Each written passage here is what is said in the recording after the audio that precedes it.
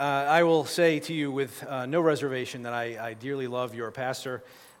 He mentioned the difficulties that come in ministry, and he's not wrong in that. And during a particularly difficult time in my own ministry, he was there to give me some words of counsel and encouragement. So always do appreciate the fellow pastors that minister in this area, and your pastor being almost chief among those. So with that, please turn with me, if you would, to Matthew chapter 5. Matthew chapter 5, the very beginning of the Sermon on the Mount.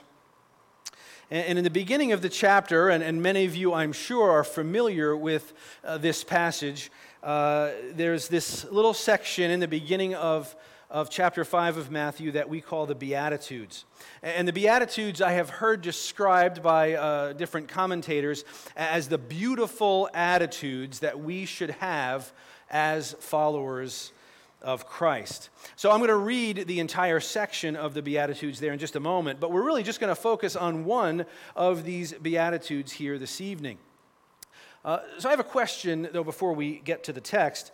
How many of you, whether it be watching TV on a given night and a commercial comes on, or perhaps you're in the grocery store and you're walking down the aisle, perhaps the detergent aisle, and you see on the front label, or it's at the end of the TV commercial, you see this big starburst that says, "Satisfaction guaranteed." No matter what, this product is so good, your satisfaction is absolutely guaranteed. It doesn't matter if it's laundry detergent or sugary breakfast cereal. They are guaranteeing that you will be satisfied. But can the companies behind those products really guarantee my satisfaction? Can they really guarantee your satisfaction? Can they really promise, can they guarantee, can they be absolutely 100% assured that we will be completely and utterly satisfied with their product or service? No, they can't be absolutely sure of that. But what they're really saying by this guarantee is satisfaction guaranteed or your money back. Right? If you're not satisfied, we have a way that we can try to satisfy you by giving you your money back. They're so confident in their product, and they are confident, that they're willing to return your investment if you're not completely happy with its performance, its taste, whatever that may be. Now, we all want to be satisfied. That's what we're seeking in life. Believe it or not, about 5 years ago, some of you may have seen this as well, I don't know, but maybe 5 or 6 years ago, I remember seeing an article about a church that offered their congregation a money-back guarantee on tithing.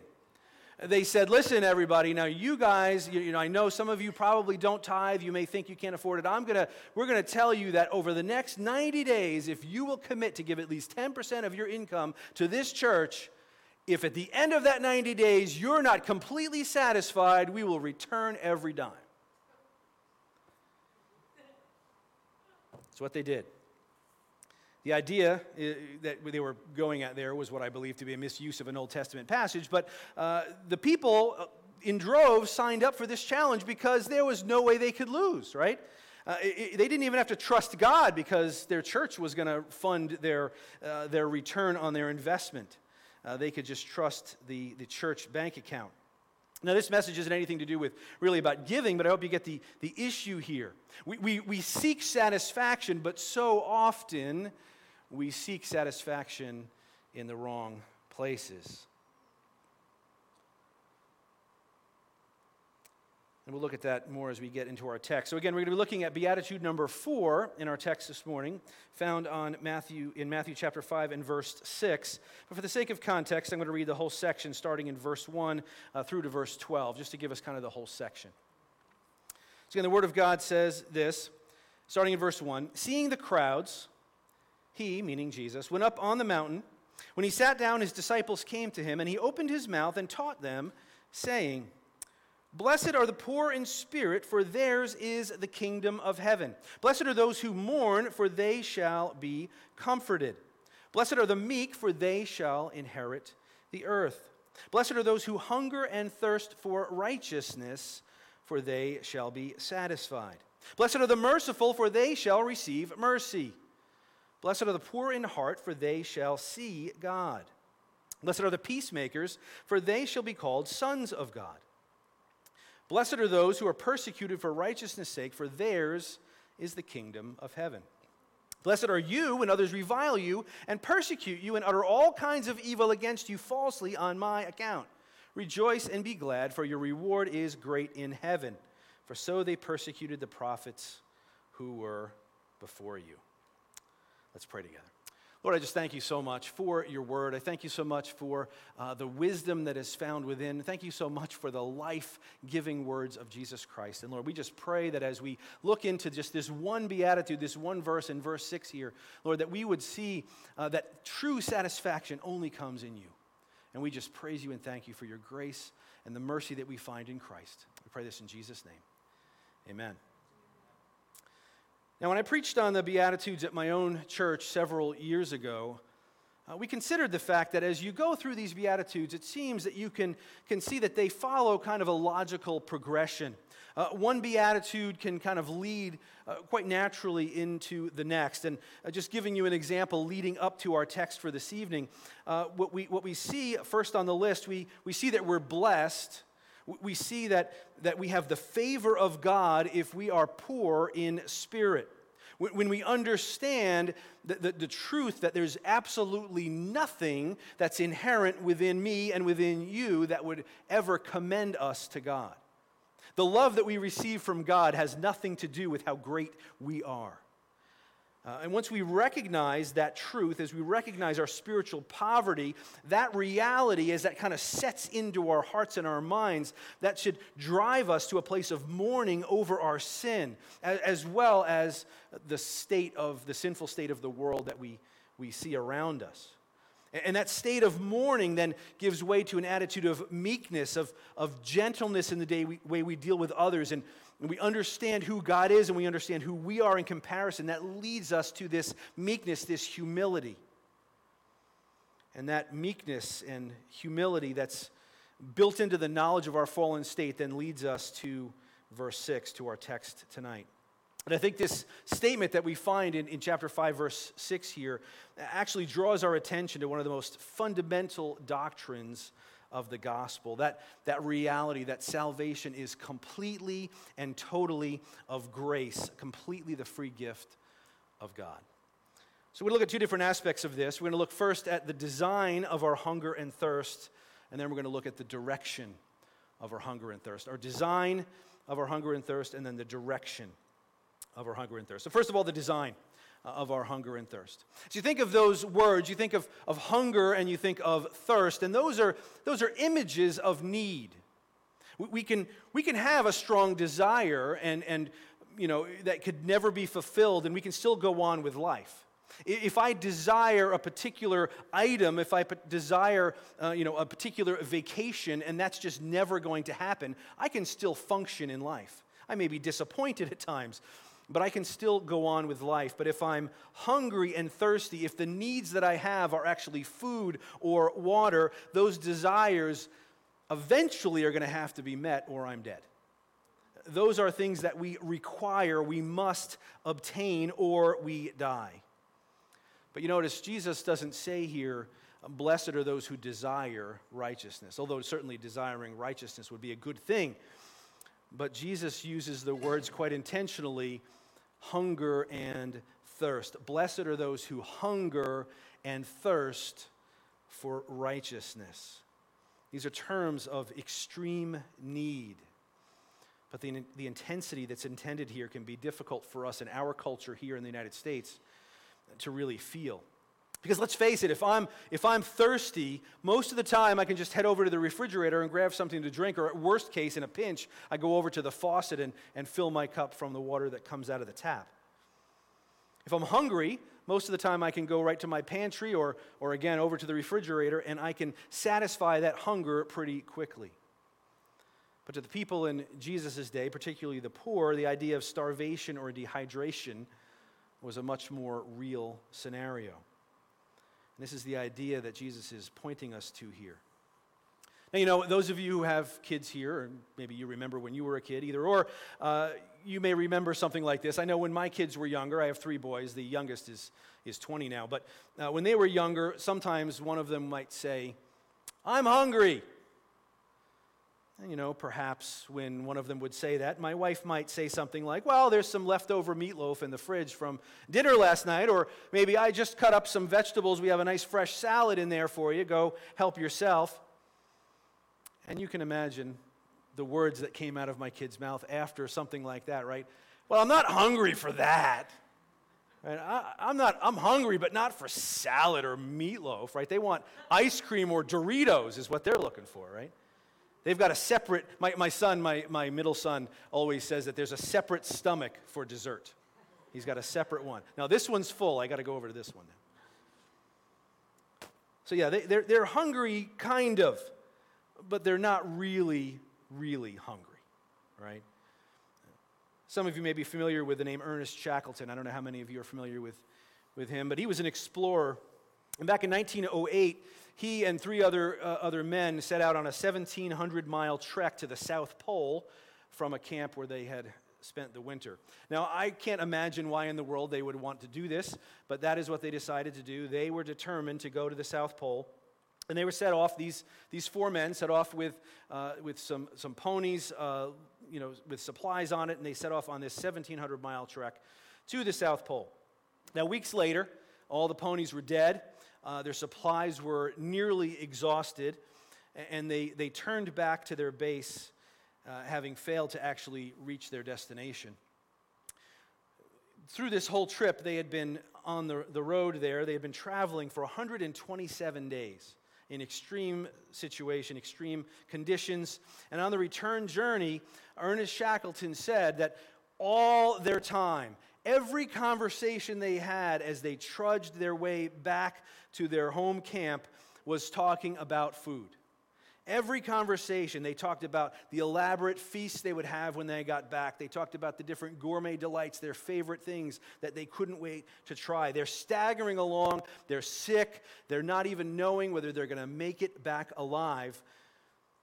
And every waking hour is consumed with thoughts of food. Now, I'm going to ask the question, because it may be, some of you may have been somewhere like this, but have you ever been that hungry? I can say I've never been that hungry, where every waking thought, sometimes I feel like every waking thought is thinking about food, but not like this, right? Every waking thought is the thinking about eating. And that's the kind of hunger and thirst that I think we really need to focus on here as we realize that Jesus himself, even though most of us here at least would say, "I've never been that hungry," Jesus can say he was. Jesus felt that kind of hunger. In the chapter right before this one, in chapter 4, we see that just after he got baptized, Jesus headed into the wilderness for 40 days. And we know that during that entire time, he didn't eat anything. And it was at that time when he was hungry, after 40 days of eating nothing, that Satan came to tempt him. And if you remember, one of the things Satan did is he tempted Jesus to take this stone and command a stone to become bread. Now, how many of you have ever fasted from food for more than a day? A number of you, okay. How many have ever gone 40 days without eating? All right, nobody. Now, there are a few people that have done it in some different ways, some different scenarios, there's different ways of doing it, but I've never come close to that. And frankly, to be honest, I think after 40 days, I wouldn't have needed to command the stone to become bread. I just would have gnawed on it as it was. It would have been just fine right there.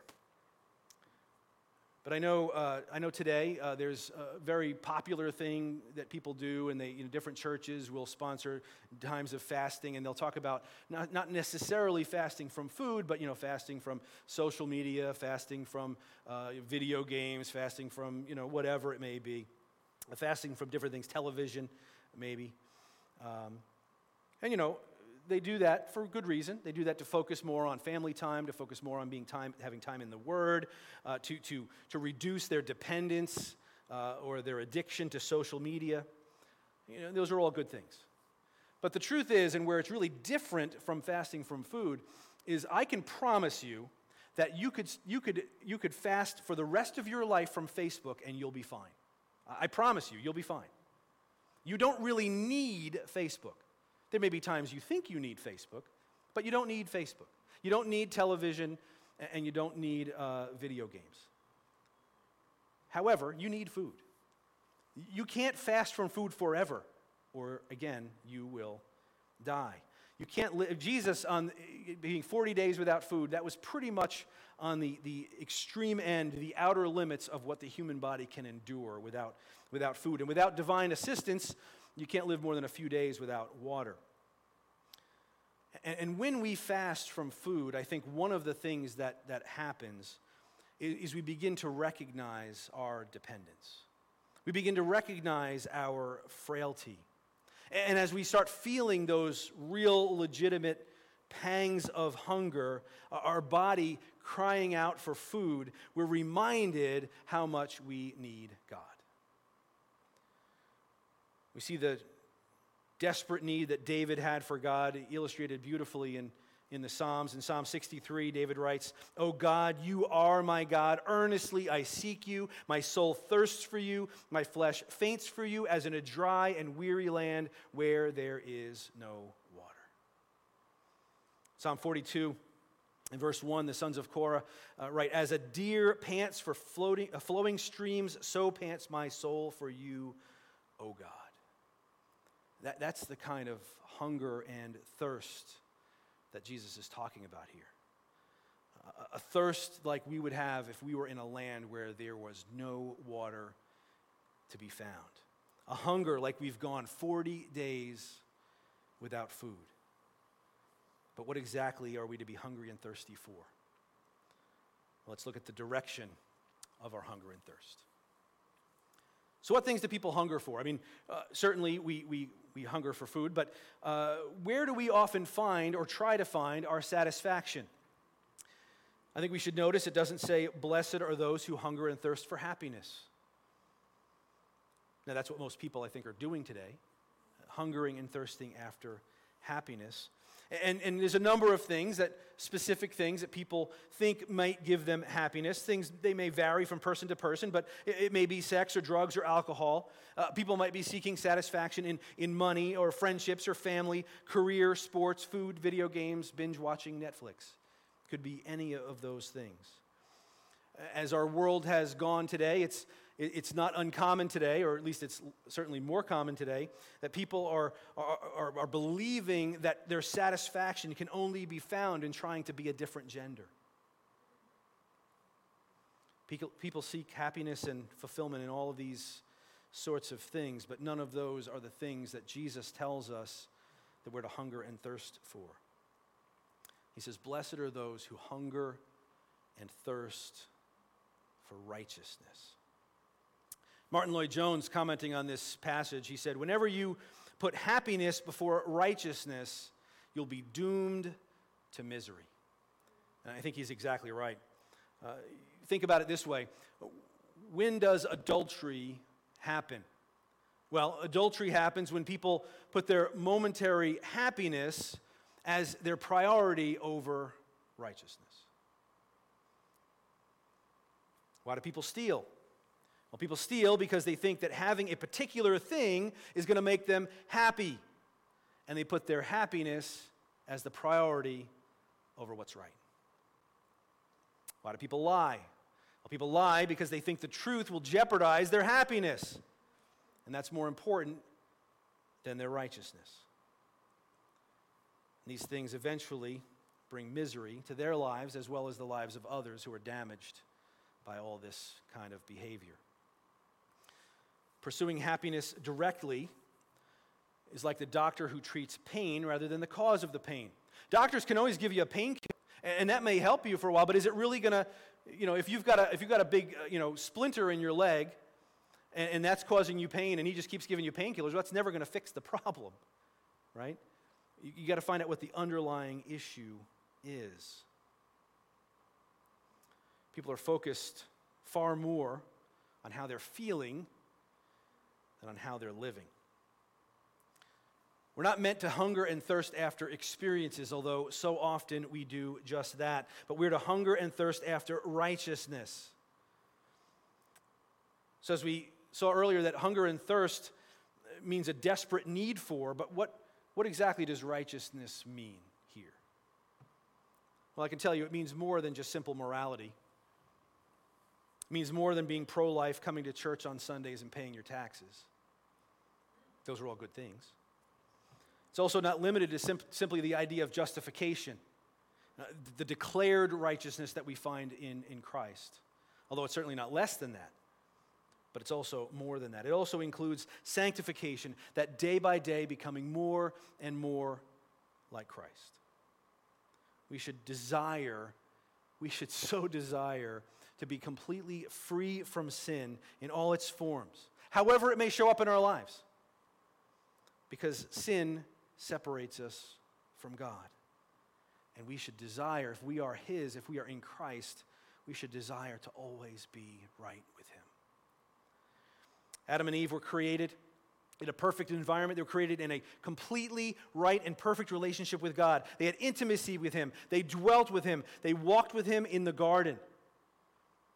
And that's the kind of relationship that a person who's hungering and thirsting for righteousness desires. This is what God's entire plan of redemption is about. That relationship that Adam and Eve had with God was broken, was lost at the fall. And all of the rest of the Bible, from Genesis chapter 3 all the way to Revelation 22, is about bringing that back, to restoring that relationship, that God would one day, again, perfectly dwell with His people.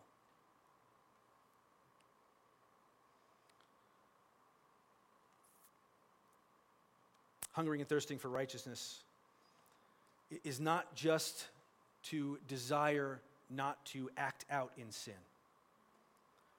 but the desire to be rid even of the desire. To not even want the desire to sin. Longing to be holy, to display the fruit of the Spirit in every single thought, every word, and every action. You know, I know that I'm in a room of Christ followers. I know this is a room of people who are seeking to serve God. And I know we're all striving to some degree to please God. But I also know that because of the sinfulness of our flesh, that if we were to have a machine that we could put a little, electrodes on our head, and it would beam on the screen over here everything that we thought about over the last 48 hours, and I said, who wants to be the first to volunteer? They'll clear out pretty fast. We all have sin. We all struggle with fleshly desires and selfishness and all these things. But we should strive and desire to be free of all that. As Hebrews 12 tells us, to run that race with endurance, to cast aside every weight and the sin that clings so closely. To run with endurance the race that's set before us. It's longing to be holy in all things. But unfortunately, concern for righteous living is really, in my experience, and I'm sure in yours as well, is really on the decline in the evangelical church. I think as a whole, in the Western church, in America, Europe, the church takes sin far too lightly. We treat sin far too casually. And I know there's professing believers who think that the idea of having just a desperate longing for righteousness, they would think that that's just odd or even fanatical. Just a little extreme. You're a little extreme there. Relax. But if you have no longing for righteousness, you have to really examine your heart. The person who's truly hungering and thirsting for righteousness has the supreme and overarching desire to know God and to be in perfect fellowship with Him. And in comparing this desire to hunger and thirst, Jesus is saying we should never be satisfied without it. This hunger, right? If we are doing without food, that hunger will continue to grow until it's satisfied. And in the same way, if we truly hunger and thirst for righteousness, that hunger and thirst should continue to grow until it's satisfied. When we go without food long enough, that hunger becomes overpowering, almost to the point of pain, actually it really does go to the point of pain. It's not a passing desire. It's not talking about, that kind of passion. Maybe some of you have had a time where you kind of discovered a new hobby, and for a few weeks that was like everything you thought about. You wanted to go out and do this new hobby or experience this new joy that you found. But then over time it kind of fades. That's not the kind of hunger and thirst that God's talking about here. It's not a passing desire, a passing fancy until something else comes along to capture our attention. If you're hungry, that hunger is going to continue until you get something to eat. If you're hungering for righteousness, you're going to have hunger pangs until you possess righteousness. So we have to ask ourselves the question, do we hunger and thirst truly for righteousness? Can you say that living a life that's honoring to God is of primary importance in your life above all other things? The idea of hungering and thirsting for righteousness is either going to draw us in or it's going to drive us away. And unfortunately, the language of this beatitude, as you really consider what Jesus is saying here, is too strong for some professing Christians. And this beatitude challenges those who try to get by on self-satisfied, half-hearted religion. Now you may be thinking, all right, listen, I understand the concept here, but that kind of hunger and thirst for righteousness just sounds impossible. It sounds like we could never, ever get there. And if that's what you're thinking, you're not wrong. You're not wrong. So what do we do? And as I mentioned, the earlier Beatitudes here prepare us for this one. When we know ourselves, when we know who we are in relation to God, when we see our absolute spiritual bankruptcy before a holy God, and we're driven to mourning over our sin, that right view of ourselves, that understanding of who we are and who God is, and our sinfulness and His holiness, that develops that humility in us. And that humility, that meekness begins to stoke a hunger for righteousness. And if you don't feel that hunger in you, you may need to go back. You go back to meditating on your spiritual poverty. You spend time in mourning. Because when we actually see clearly, when the blinders are off and we see our sin clearly as believers, that should generate in us an overpowering desire to put off that sin and to put on righteousness. Put off the things of the world, put on Christ. When that appetite begins to be whetted, when we start to kind of see and begin to desire that true righteousness, we turn to the only one who can truly satisfy that hunger. You think about the story of the prodigal son. You're all probably familiar with that story. And when he got hungry, he turned first to the husks that the pigs ate. And he tried to satisfy his hunger on that, but that didn't satisfy him for long. And when that hunger began to give way to starvation and he thought he might die, he turned to his father. He turned to the one he knew truly loved him and would provide for him.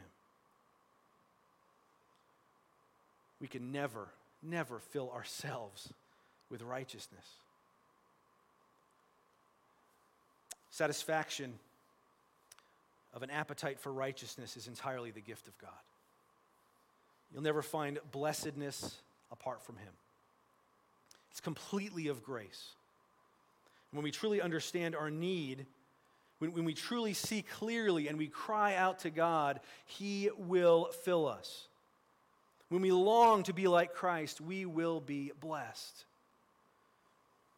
And in one sense, that happens immediately when we first embrace the truth of the gospel, when we first really grasp who we are and our desperate need for a Savior, that is fulfilled immediately in justification.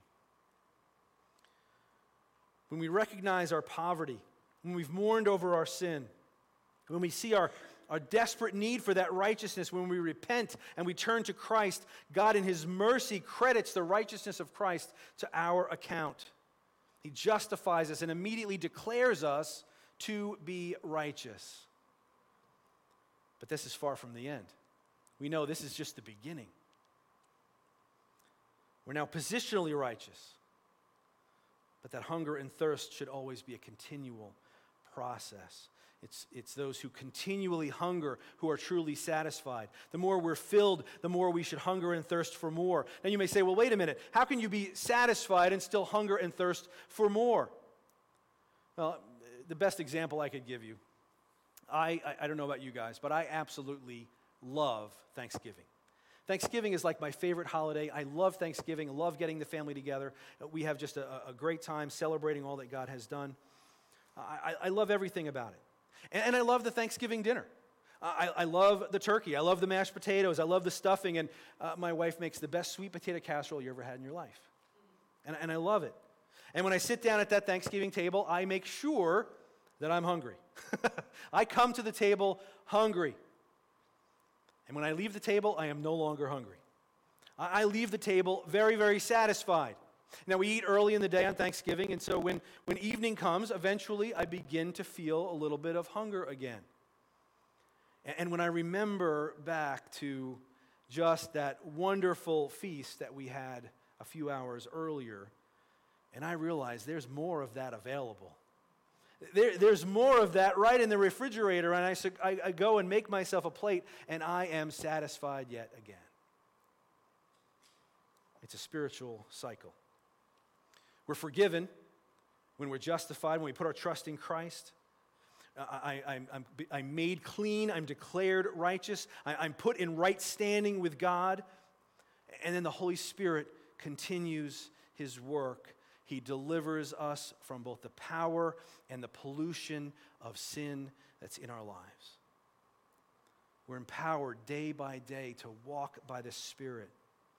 We stand against the fiery darts the devil hurls our way, continuing to grow in maturity until one day, in eternity, the work in us will be gloriously completed. And all will be as it was meant to be. The picture of a divine feast is actually used more than once by Jesus to illustrate the satisfaction of the kingdom. Luke chapter 22, Jesus tells his disciples, "And I assign to you, as my Father assigned to me, a kingdom, that you may eat and drink at my table in my kingdom, and sit on thrones judging the 12 tribes of Israel." And on that day, we'll stand without spot or wrinkle in the presence of God, completely, fully righteous. And I would ask, do you long for that moment? Not only because you'll be in heaven, but because you'll finally be completely and totally righteous. Paul displays this ongoing hunger and thirst for righteousness, I think, so powerfully in Philippians chapter 3. And actually, if you have your Bibles open, I would encourage you to flip over there. Philippians chapter 3, and starting in verse 8. You'd flip over there real quick. Philippians 3, starting in verse 8.